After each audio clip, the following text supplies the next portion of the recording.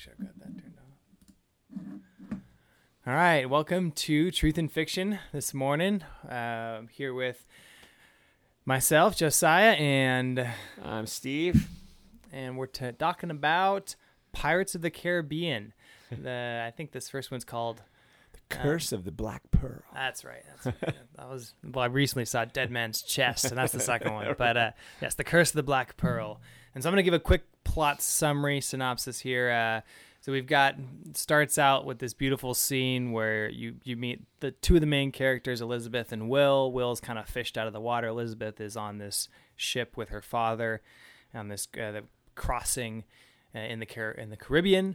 And then the next scene, you see Jack Sparrow is introduced. He's sort of the main character, hero of the story. Everything sort of revolves around him. And he is coming into port on his dinghy with the most epic music, just this fantastic orchestral music presenting him as this awesome hero, and he's standing at the top of the bow, or at top of the main mast, right. The cross member, looking like a hero, and then he steps off his sinking ship onto the dock and leaves it behind him. Terrific entrance. It's fantastic. One of my favorite intros of any character, I think, in any film I've ever seen. It just defines him as a character so well in just a moment, in just a flash. Right. So anyway, he gets captured. He saves Elizabeth's life. Some pirates come and raid the port where Elizabeth and Will and Jack are all present at the time. And they're trying to get back some lost gold because they're cursed, but you don't really find that out until a little bit later. Some various interactions occur where Jack manages to commandeer a ship, and now the local law enforcement is after him, as well as this crew that you find out marooned him previously from when he was a captain. They mutinied and marooned him, and now Jack is out to get his boat back and to hopefully get out from underneath the law and get away, while also saving the ad hoc friends he makes along the way. That sounds good. Yeah, it's kind of a lots of sword fighting and lots of kind references to the Disneyland ride are abundant in this film, which I got a real kick out of. So many, so true to the spirit of that ride, which is really just taking something that is, for Josiah and we're talking somewhat serious. Pirating is there's some negative parts to it, but the ride at Disneyland has always played them as this sort of these lovable.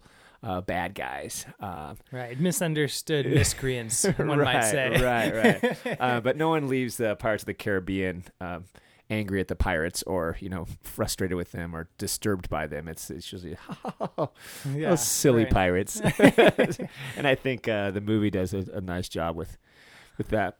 Right. It's kind of funny. The whole... Almost everything in this movie that you're meant to take away from it, the entire enjoyment of the movie is based upon overlooking actual piracy. Like, there isn't any actual piracy that takes place that you see, except for a very brief flash where the Black Pearl's sort of floating away from the boat that Will Turner was on that was destroyed. And so there's this sort of implication that they might have wiped out this merchant vessel. But that's like the closest thing to actual piracy you see in this whole film. And you kind of overlook it because most of the characters that you like and don't like, but the ones you engage with are all supposed to be pirates. And even the honest characters become pirates. This is true. I was thinking there is another scene when they raid the town. That's true. That's more pirate, a little more traditional pirate, with the pillaging and the burning. Yeah. But ironically, we even have burning and pillaging in the ride at Disneyland, which is still okay. We're okay. I love the way they actually brought in the whole skeleton thing too, because that's an odd part of the ride too. Because you see, you give these living skeletons, I forgot about that. That's on the ride, that are in the ride. And as a kid, you're always kind of like, well, that's kind of weird. And everyone knows about it, remembers it, and these big stacks of gold and stuff. Mm-hmm. And then, of course, the iconic skeleton drinking, with the wine. You just can see it going right through him, which they pay a nice homage to in the film. Yep. But they do a nice job of marrying those two things and making them be the curse. And when you see them in the moonlight, they become those skeleton pirates, which is just a super creative I've seen not a lot, but I've seen movies based on rides and attractions before. Or video games. Right. And there's this kind of sort of a kind reverence to it and a really creative way of looking at the source that I think really makes this movie stand out. It's done really well, actually. Yeah, I can't think of any creative take off of any video game or ride or anything that even closely matches the level that they did with this one. Yeah, I agree. So it is a nice job there. Let's talk about Jack Sparrow, though. He is our main character, and Josiah has some ideas about him, and that might have even changed from his original watching of the film into his most recent foray into it. So you want to tell us about your views on Jack? Yeah, Jack is such a great character. In this world where we're starting to appreciate anti-heroes more, I was tempted, and I always in the past had seen Jack as more of the anti-hero, and in that he's obviously the main character, and you obviously like him, but you're not really sure why. There's this weird tension you have with Jack, is where everyone around him seems to think he's this sort of scumbag who's not trustworthy, and he's a pirate, but he's sort of forced into making better moral decisions than you would expect him to, and he gets through the whole situation without betraying any of his friends, and he manages to get them out of a pickle, although it seems like he's gonna use them for leverage, or he's willing to sacrifice Will at one point for the sake of his getting the pearl back, and it kind of seems like that's how it's gonna go. But when I paid way more attention to him this last time, I started to realize that actually him and Commodore Norrington are the only honest people in the whole crew. Like, he actually doesn't lie to anyone the whole way through until the very end, when he's talking to Barbossa in the cave, and he calls himself a liar, only to then imply that he's actually an honest person doing something stupid in this wonderful, confounding, sort of Bilbo-esque moment where, an honest person you can always trust to be honest. Or dishonest person you can always trust to be dishonest, honestly. It's the honest ones you have to watch out for. And what's funny is that he is an honest person, and you never expect him to do the honest thing. Right. I love when he's standing in the ship he says he wants to commandeer. He talks to those two soldiers, and he kind of slips by them, and they confront him at gunpoint, and he asks, "Well, what are you doing here?" And he says, "Well, I'm planning on taking his ship," or whatever. Right. He basically just tells him his whole plan. Right. Planning on taking the ship and going pirating, essentially. Right. And they're like, "What? Well, no, of course he's not." The one starts to argue with the other. He's like, "No, of course. If he was trying to do that, he wouldn't have told us that, right? Or would I?" Right. He's just crazy enough to actually be honest, and knowing that no one believes him, and that uses that to his advantage throughout. But when you were talking about him before, you were saying that ironically he's sort of the least pirate-like person of all. He's the least piratey pirate ever. Yeah. Like Commodore says when he first meets him, "You are by far the worst pirate I have ever met." Which is actually true, right? Right. Of course, then he gets away and gets them to set up the boat for him, and then steals it from him. So he does a pretty good job stealing the ship. Yeah.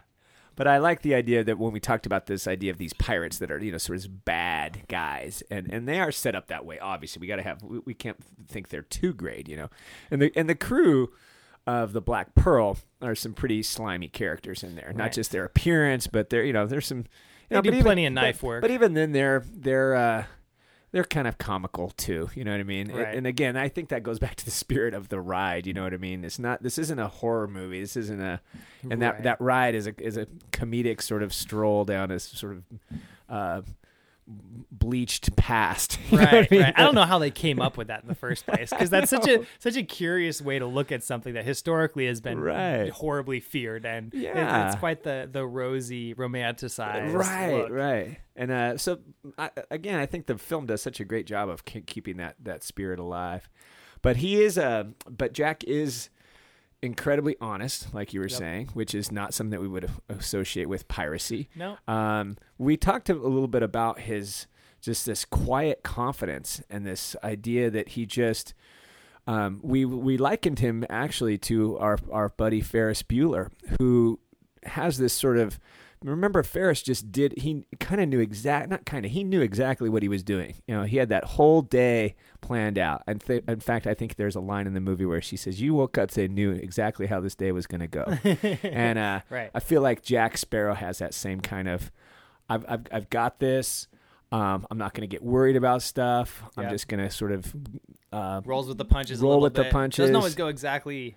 It doesn't always go exactly how he plans, or does it? You're not really sure. Right, but it all seems to work out for him. Just like Ferris got home safely and everyone was okay and everything's going to turn out all right. You get the same sense with Jack. And I think that we like him for that. We love that. Yeah. We love that confidence, and we love that, he doesn't get too stressed out about stuff, and things seem to go his way.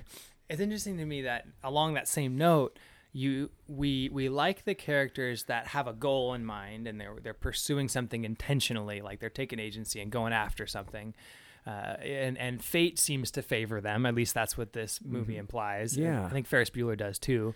Yes, but there's this great symbol of that in the movie, which is Jack's compass. So Jack's compass is this compass that everyone thinks is broken, right. Which is on a slightly separate note is hilarious when you think of the moral compass, because everyone looks at Jack and thinks his moral compass is all over the place. Right, it's totally broken. It doesn't point north at all. Right. But Jack's compass actually is the best compass of all of them in that it only points to what he wants most. Right. And so rather than a moral compass with sort of an arbitrary point, his always points to what's most important to him at the given moment, which gives him very focused vision. Like he always has vision. Yes. And because he knows what he wants, he knows what he's going for, people will follow him, and people do follow him. Right. And that's right. And I think that's what makes him heroic. You talked about him at first, you thought he was an anti-hero, but he actually is an absolute hero. Yeah, he's actually the hero of the story. Right. He checks all the boxes for hero. He just doesn't look like it because he's a pirate. Right. But we get that set up from the very beginning, this idea of appearance versus reality, which is a pretty common trope in literature and film. But even set up in the brilliant, in the very beginning, right? What you talked about. Here he is, this guy. In. Yeah, here's this guy. He's proudly, in the wind, and he's look at this captain of this ship standing in the crow's nest. That was the word I was looking for. There you go. And then literally, like within seconds, we realized, nope, that's not who he is. That's not who he is. He's on a dinghy with a hole in it. Right. Be careful what it looks like. Yep. So yeah, we are sort of warned in the beginning to beware of appearances.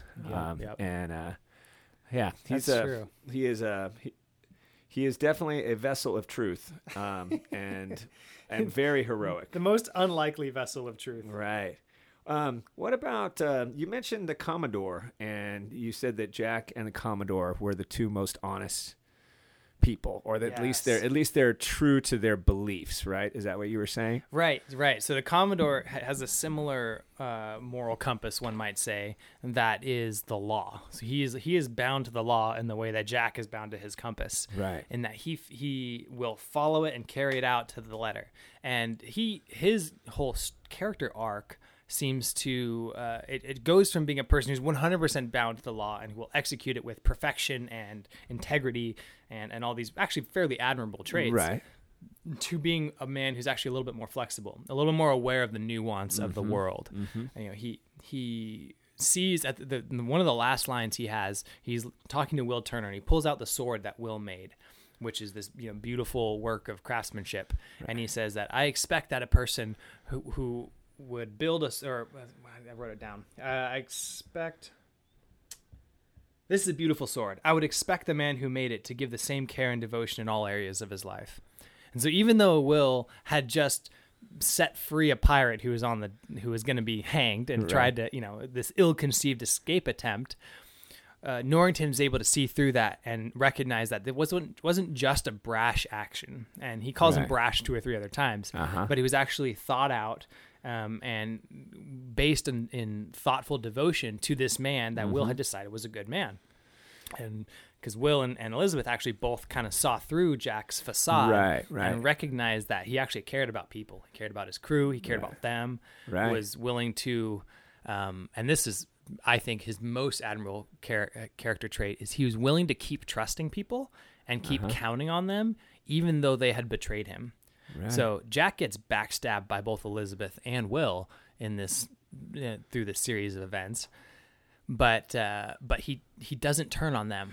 No, he keeps that. Again, that's that quiet confidence that, hey, they may have betrayed me, but I'm just going to keep moving forward, and it's all going to sort of fall into place for me. Just the way that dock showed up when I stepped off my boat, right. It's just, I'm just going to keep walking, and the dock will appear, And he gives them the benefit of the doubt in that too. He trusts that they were doing what they could do best. He says that about his crew when they leave him. Yeah. And he's like, they did what was right by them, and he kind of lets it go. Right. Yeah. And so I was going something more with Commodore. Oh, yeah. So the Commodore, his arc comes to a place where he can recognize a little bit more nuance. He lets a little bit of leeway in the law, allows Jack to get away, gives him a head start. Right. And then eventually chases him. And you find out in the next movie that he chases them for weeks and right into a hurricane. And then there's some tragedy that happens and he loses his ship and is resigns from being a Commodore, and his arc continues in the coming movies. Well, he's we've often talked in this space about change and about a character who like we talked about Cameron in Ferris Bueller, who undergoes a big change. Ferris does not. Remember, he doesn't. His sister undergoes a change, but Ferris does not. So we have Jack, who does not really undergo any change. Not really. He's the same Jack that we met. We know him better now. We know to beware of appearances, and we know that he might not be who or what he appears to be. But we do see change, though, in the Commodore. Yeah. And we do see big changes in,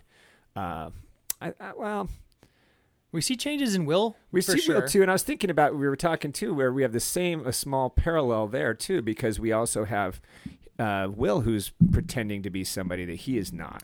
Right. That he's not the helper of some guy. He actually is the craftsman of the swords that are everyone's so in awe of. He's got So beware of appearances there as well. Yeah, and Will, when you first meet him, he's adrift on the ocean, and the whole way through the story, you could tell he doesn't really know who he is, or he doesn't have much grounding for his character at all. And one of his last lines is, my place is here by his side, by Jack's side. And so he goes through a transformation from being adrift at sea to literally, to kind of knowing who his father was, coming to accept that in his blood is a piracy and a good man, just like his dad was a good man too. And the last scene you see of him, he's wearing this big hat that is reminiscent of the Three Musketeers. He just looks just like D'Artagnan from the movie. And I think that is symbolic of the identity he's sort of taken on as this outcast, but ultimately honest and dignified hero, outlaw in some sense. Like he's willing to be the honorable outlaw, and he kind of takes on that persona at the end and is more grounded and more whole. Yeah. So he has this great character arc too. That is great, and he can attribute almost all of that to Jack Sparrow, the hero of our story.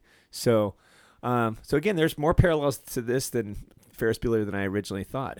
But it's true. We have the same kind of figure that helps lead other people out of, I guess you could say, darkness in a way, or out of unknowing into knowing.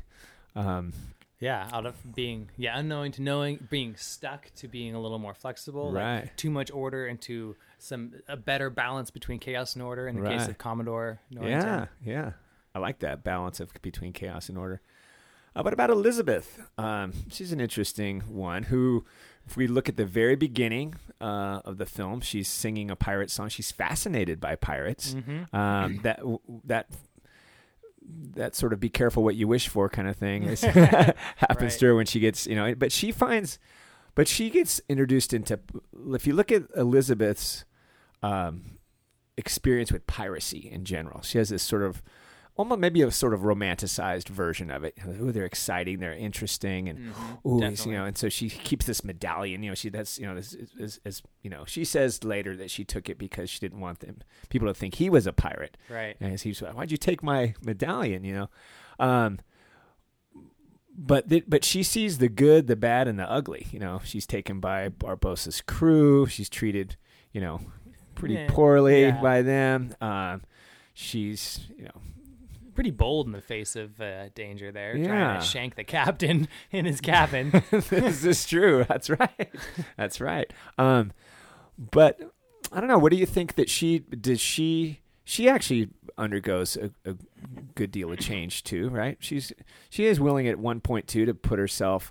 She mentions, when she says, "I'll consider it my wedding present," where she sort of does you remember that part? Yeah, sort of self-sacrificing willingness to marry this person she doesn't really love but knows is a good man for the sake of saving this other person she cares about. Right. So I think she does. I mean, I'm answering my own question, but I was thinking, like, yes, she absolutely undergoes some change. There's some growth there. There's some realization of who she is. I think maybe her starting place is, aside from being a girl who is well raised. So there's this analogy, or not analogy. I feel like her dad is kind of, he's very much a side character, but he's actually the embodiment of a really good father. And he does a few things along the way that I think are amazing as a dad. He's totally accepting of her. Mm-hmm. He gives her a little bit of responsibility on the boat to kind of keep her occupied. He doesn't try and squash who Elizabeth is at all. Yeah. And he's very understanding of her when he starts to realize that she is actually not that into Norrington. There's this moment where she's on the boat, on the Dauntless, while the pirates are invading it at the end, and he starts monologuing to her through this, or he thinks she's there listening, but she's bailing out the back. And he's talking about how the wrong thing done, or the right thing done for the wrong reasons can still be the wrong thing to do. He's trying to encourage her to not, don't make a rash decision just because you're trying to do something good for someone else. Like, actually, you don't. I'm not going to hold. Basically, he wasn't going to hold her to this promise that she made to marry the Commodore, and he was being more open to the idea of her being with Will, who is way below her station. Right. And he just genuinely wants what's best for her the whole way through. Yeah, he's super gracious about it. Yeah. And I feel like that sets her up as even the young girl to being open to more possibility and being a stronger individual, more capable of taking care of herself. He kind of gives her the freedom to be who she needs to be. Right. I think I haven't thought of him with such positivity, but I think you're right about him. Because he does come off, he's very much in line with the Commodore and his beliefs, his strict beliefs about pirates, and he's no nonsense and stuff like that. But what you're talking about is another example, I think, of what appears to be is not always what is. And we look at the surface of this guy. You're like, oh, he's uptight, he's inflexible, he's the governor, he's the patriarch, and instead he proves to be quite a bit more. Very understanding. Yeah, quite a bit more than that. And there's no mom in the picture. No, that's a very Disney thing. Yeah, right. and it's unspoken. You don't hear anything about it. Right. And through all the movies, there's no talk about a mom. No talk about her mom whatsoever. Yeah. It just doesn't appear. Yeah, it's always an interesting thing in Disney movies. Lots of lack of mothers. You know what I mean? That's true. And it's in this instance, her dad does a surprisingly good job of being the understanding one and kind of the comforting and the doting father, which you'd expect to be more motherly. And maybe he's had to be that way for a period of time. Maybe his wife died in childbirth. Yeah, which was not uncommon. In fact, I was thinking about the way the filmmaker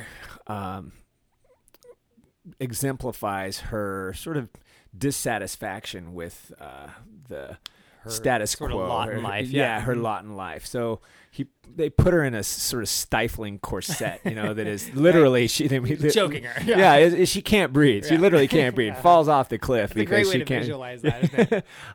And so just by if you remember, it's Jack who frees her from that. Oh, that's true.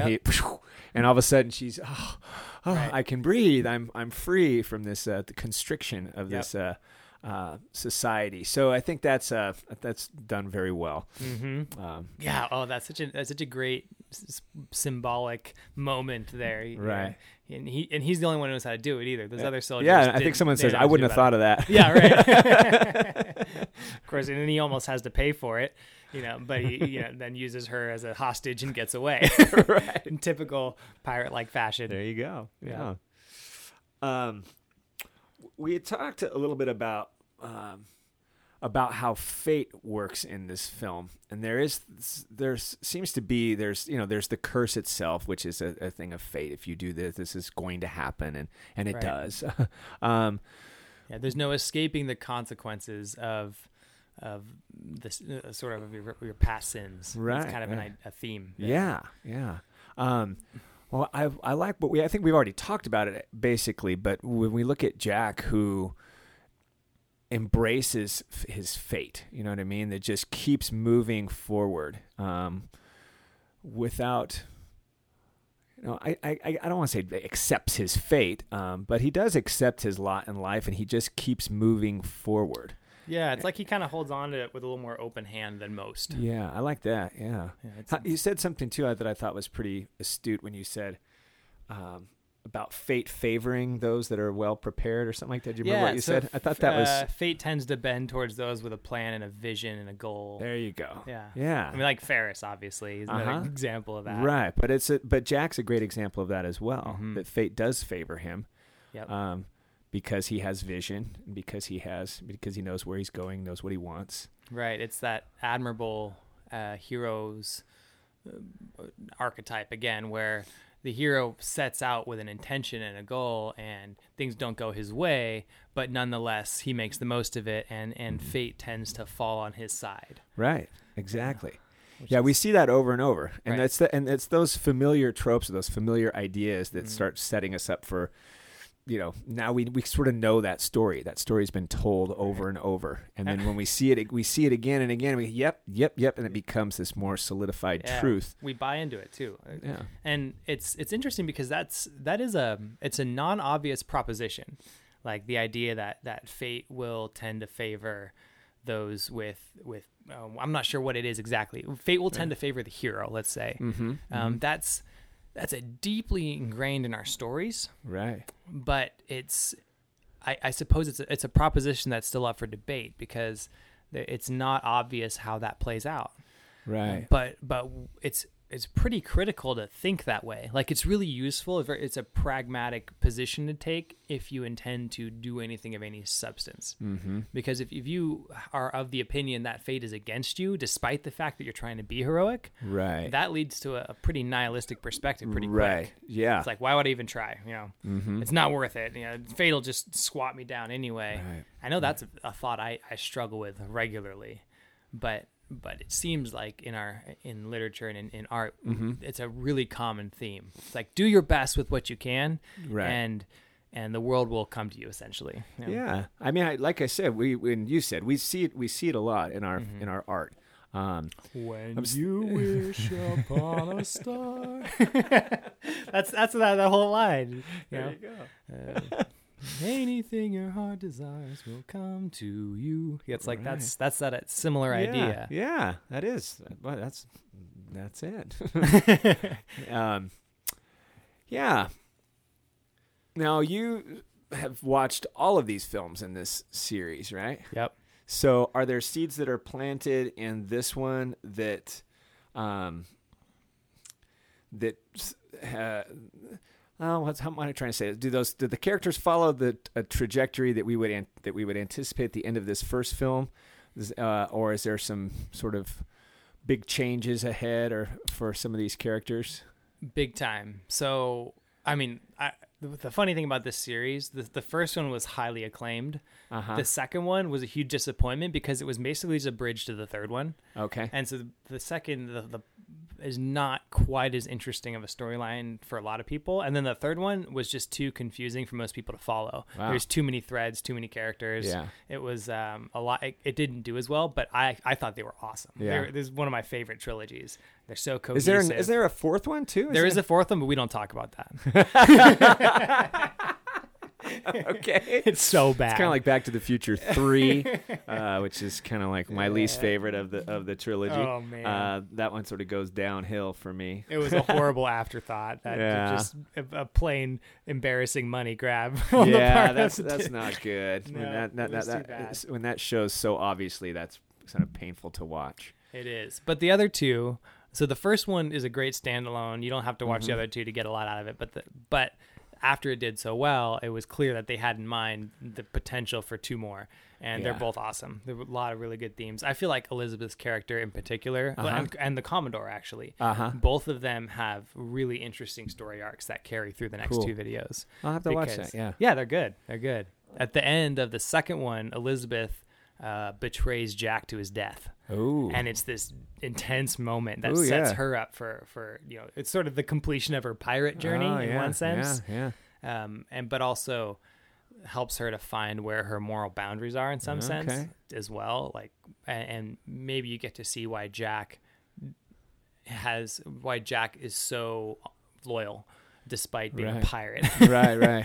He doesn't betray anyone at this point. No. I think and maybe and you mentioned he keeps trusting people, which is another, there's an understanding of people, I think, is another heroic quality where the hero understands who he's dealing with at any particular moment and understands how to work with. I'm thinking of Odysseus, on his great journey, where he's not the same Odysseus with the people that he runs into.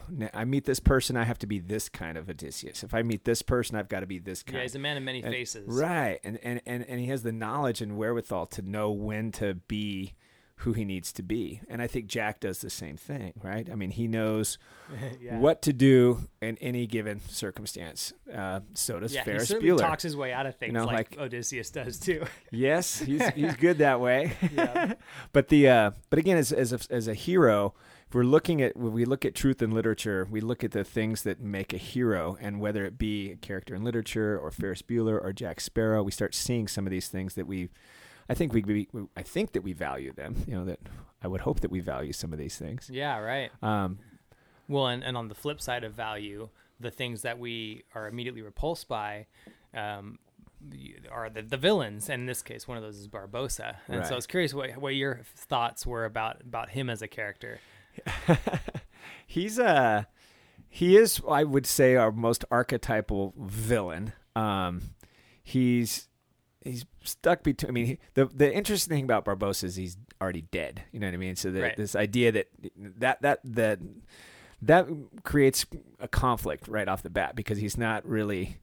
You can't really stop him necessarily. You know what I mean? You can't shoot him. You can't. Mm-hmm. So he has this sort of. The moment he comes alive, he's dead again. So he's interesting in that way, but he is. He knows what he wants, though, too. I mean, he wants, and he presumably is working with his crew. Although, there is a little bit of a, I don't know, I think it's a foil is what they call it, but there's a comparison set up between him and Jack. Yes. One of those comparison is in honesty, right? So Jack is actually fairly honest, fairly transparent with his intentions and goals, whereas the Barbossa isn't at all, and he will say things that he actually does. Like he gets out on a couple of, what do you call them? Some fine print in these negotiations that aren't clarified. Right. And he takes some liberties. So he has the appearance of honesty without actually being an honest person at all. He's also very intelligent, right? And he also does the same thing again, where we get this idea where one of his first lines is, she says something and he says, "Oh, we're simple pirates. You use too many big words there." And then he throws out this thing seconds later, like, "Oh, we refuse to acquiesce to your your request. And her Elizabeth looks at like, wait a minute, I've just been had. And we feel like so now we know as an audience to sort of watch this guy. Mm-hmm. He's an intellectual equal to Jack, for sure. Yeah. But he is, I think he does play that part. He plays that foil. So I think we've to look at this, we could say, what do we like about Jack that we don't see in Barbossa, or what do we see in Barbossa that we don't like that we do like in Jack? Because they are. So we talked about the Jack's honesty and his, and so we could look at Barbossa's dishonesty as the thing that really makes him a little more despicable. Yep, definitely. Is there any other? Where are there other differing points there? Because a foil, it should be, a lot of times, and I think this would be like in a traditional a foil, is that all of the weak points that you have are made up in that other person. So if you're writing or you're creating a character, you have this character that's it's noble, and that is, let's say that he's really a good person, is really a good person, really cares about people, but he's deathly afraid of women. First, whatever. Sure. Okay. Now his foil would be this person who is super confident around women. You know what I mean? Right. So you sort of yin and yang them with this thing. Gotcha. So how does, if we look at that, if we take that sort of traditional approach to character and foil, or hero and foil, how do they? So one of the other elements I think I see is loyalty. That's a pretty clear foil, because Barbossa is the leader of the mutiny against Jack. Right. And so whereas Jack doesn't betray anyone, Barbossa will. He betrayed Jack, betrays this, and gets the whole crew on his side. There's also an element of mercy, where Jack is willing to go and negotiate with people and get what he wants he doesn't resort to killing. He doesn't really care to. Whereas Barbossa doesn't care. They're easy to search. Right. Easier to search when they're dead. Right. Yeah. That's a great line. And so the difference in philosophy there. Barbossa is actually a good pirate when it comes down to it. Yeah, he is a good pirate. Right. He has all those things that we, the intellect and this sort of greed and I don't care about anyone else and the cunning, the bluster that he the way he yells at his crew, you scurvy wretched stuff. He checks all those boxes as that guy. Great acting job too, man. I just love that guy. Yeah, Jeffrey Rush is they scored with that one. Who's the one who plays the one with the squid guy? And is that the second one? Is that that's the fish face? The octopus guy. Yeah, it's this British actor. I wish I knew his name. He's he's one of the main characters in Love Actually. The guy. I've seen that. No, okay. I'll try and come up with another one if I can remember. But great, he does a really good job. Yeah, I was thinking. I remember seeing that one. I did see that one. Long time ago. I don't know how you could have seen that one, but not the third. Like that one ends so open ended. Is that the one that they end in a? Is Barbossa back at that one? Yeah, Barbossa comes back in a little swamp and some Jack is dead. Witch, something. Right. Yeah, that's how the second one ends. Right? Yeah. I guess I just was okay with that cliffhanger. I think we're talking about me seeing these in the movie theater. Oh, actually, okay. That was probably the last time you saw it. Yeah, I'm pretty sure that's where I saw that one. I'm trying to think of other character traits that Jack and Barbossa are opposites with.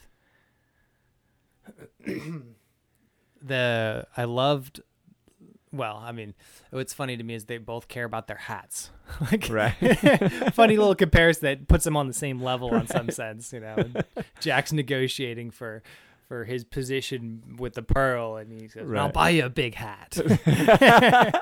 The hat, Commodore. Yes, no, that hat is set up in the very beginning too. That's one of the first things when he's captured, right? When he takes Elizabeth hostage for the first time, says, "Right, give me my hat." Yep, the hat, the pistol with one shot, and his compass that doesn't point north. Right. All these things that. What's funny is that what he carries around with him, and this is there's something a little deeper to this, but the things that Jack always has with him are things that are only valuable to him.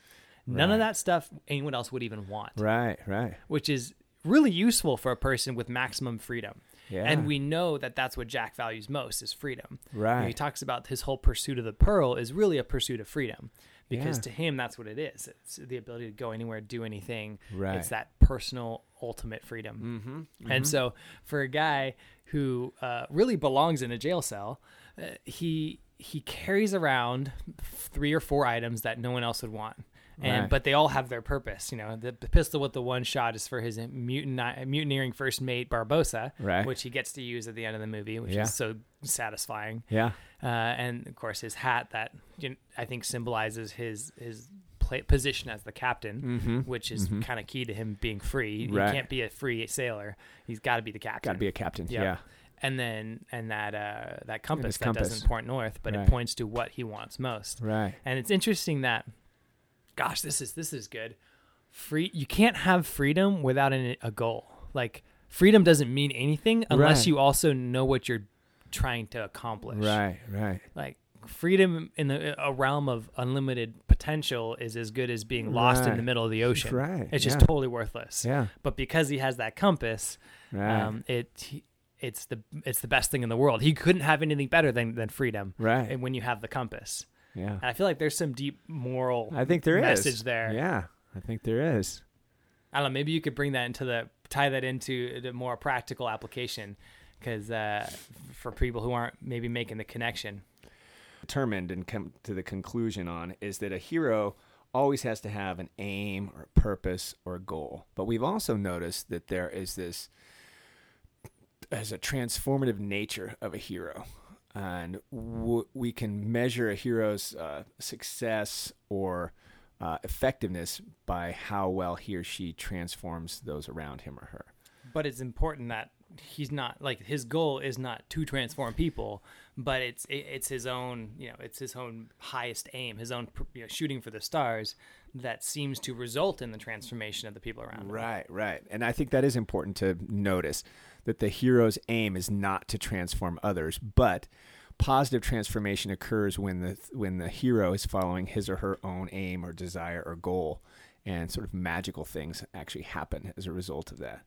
Yeah, and to make that like even more personal, when I think about myself, it helps me to knuckle down and do the hard things that I'm inspired to do, and trusting that the people around me will benefit from it, even if I can't tell how. Right.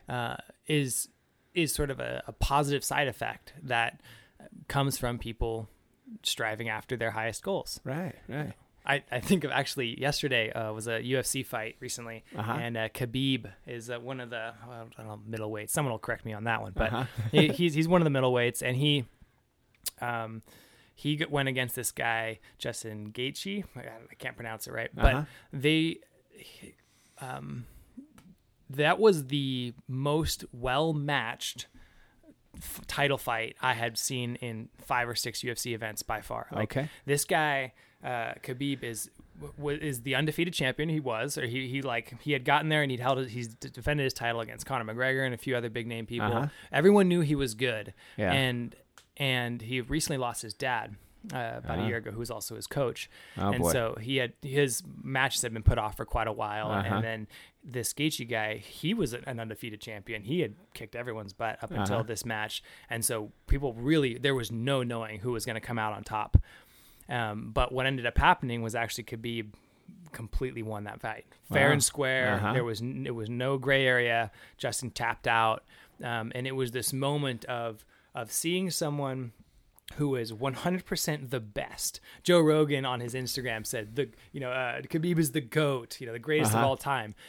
I've almost never seen a time when so unanimously agreed upon this guy is the best at that weight class. Right. No contest. Like no one else in the world could compare at this point. Yeah. And I make that point because watching that fight and coming away with that, I had almost like a spiritual experience. I'm not even much of a fight guy. Like I wrestled and I enjoy it, but seeing someone who is so clearly the best at something, even something as primitive and relatively inconsequential as fighting, was deeply inspiring to me. Yeah. Like something about that made me want to achieve the best of what I could do. Right. I don't know what that is. Right. But it was really impactful. He broke down and he was really humble about this win. And which I love. He's no showboater. Oh, right. He's just the epitome of a good sport. Yeah.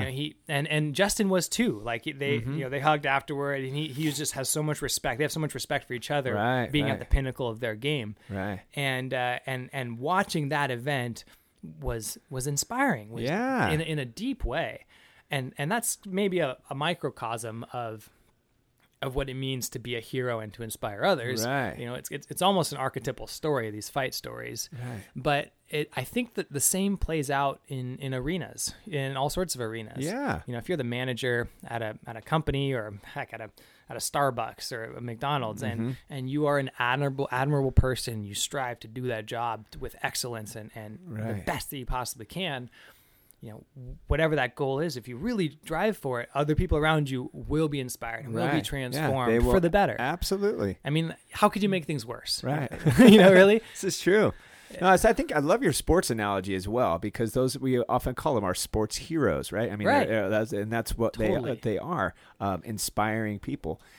And when people are at their best, and you know that those people embody what we've already talked about are heroic qualities of focus and goals and visions and just putting one foot in front of the other and going for it despite and loyalty all of those things, backstabbing, things like that. So I watch someone like an NFL player like Patrick Mahomes, who's another fantastic athlete that is absolutely inspiring. And not as, boy, I wish I could play football like that, but boy, if I had that, if I channeled all my energy and because that's what he's doing. And same with your fighter. Giving it all. He's like, I am 100% into winning this fight at this moment. You know what I mean? Yeah. That's my absolute goal. I want to be the best at my sport. And to watch somebody do that, it is inspiring. And I think that's where this idea of hero worship comes in, which I don't even think is so bad. I think it's, maybe worship's a strong word, but I love the idea that we can look at these people and say, I love this about you, and this is inspiring for me. And that instinct for admiration drives us to be better people. To be better people, yeah. And then, that's a lot of what this podcast is about, is looking at these heroes and villains in fiction and trying to tease out what it is that's so admirable about them and to embody that to some small degree day by day. Right. And we see a lot of universal truths. And I think it's a good, and that's why I like talking about these things, because as I've said since the beginning, there are far more things that unite us than there are that divide us. Yep. So, we look at these, there's a lot, we can see ourselves in these characters that we just talked about, in Pirates of the Caribbean. Right. We can see from a different century. Right. They're so different and yet it's so similar. It is. It's pretty fascinating. But I think that when we can locate ourselves in these characters, which we can with ease, especially in something that's as accessible as this, which is interesting because this is an incredibly plot heavy movie. Yeah. Lot of plot, a lot of action. You know what I mean? Yet you still, and sometimes that happens at the expense of character, but I don't think it happens at the expense of character in this movie. You know what I mean? Like if you spend so much time with this as like one of our good movies worth looking at. And it does break the rules. Comedies should be about an hour and a half. Like when they talk about screenwriting, they say 90 pages, and each page is about a minute of film time. So comedy, 90 minutes. It's all the audience can sort of, stomach. And this one is long. It's over a couple hours. Yeah, episode 3 is even longer than this by a good bit. Really? Yeah. So what I'm thinking is that might be one of the reasons why we have the richness of character that we do, because it's long. They had to spend some more time. If they wanted all the action, which is some great stuff, some great sword fights, and the so fun. Even in the very beginning with the in the blacksmith shop. In the blacksmith shop, right? With the cart, that's they have to keep balanced. Sort of. And there's surely some symbolism there too. I think that's sort of trying to keep the too much order, too much chaos, kind of balancing each other out. There you go. Yeah, totally. Right. Yeah. So there's it's a great character study, even though it breaks the sort of comedic rules but we have tons of plot and we have lots of good character development. So it's a win in my book for sure. It's a great movie. Fantastic. So thanks for letting me watch it again. Yeah, thank you for joining me with this conversation. Hope you guys got some good meat out of that. Yeah. And some good takeaways, and find yourself inspired to live the best live the best life that you can live. You only got one of them. There you go. All right. Till next time.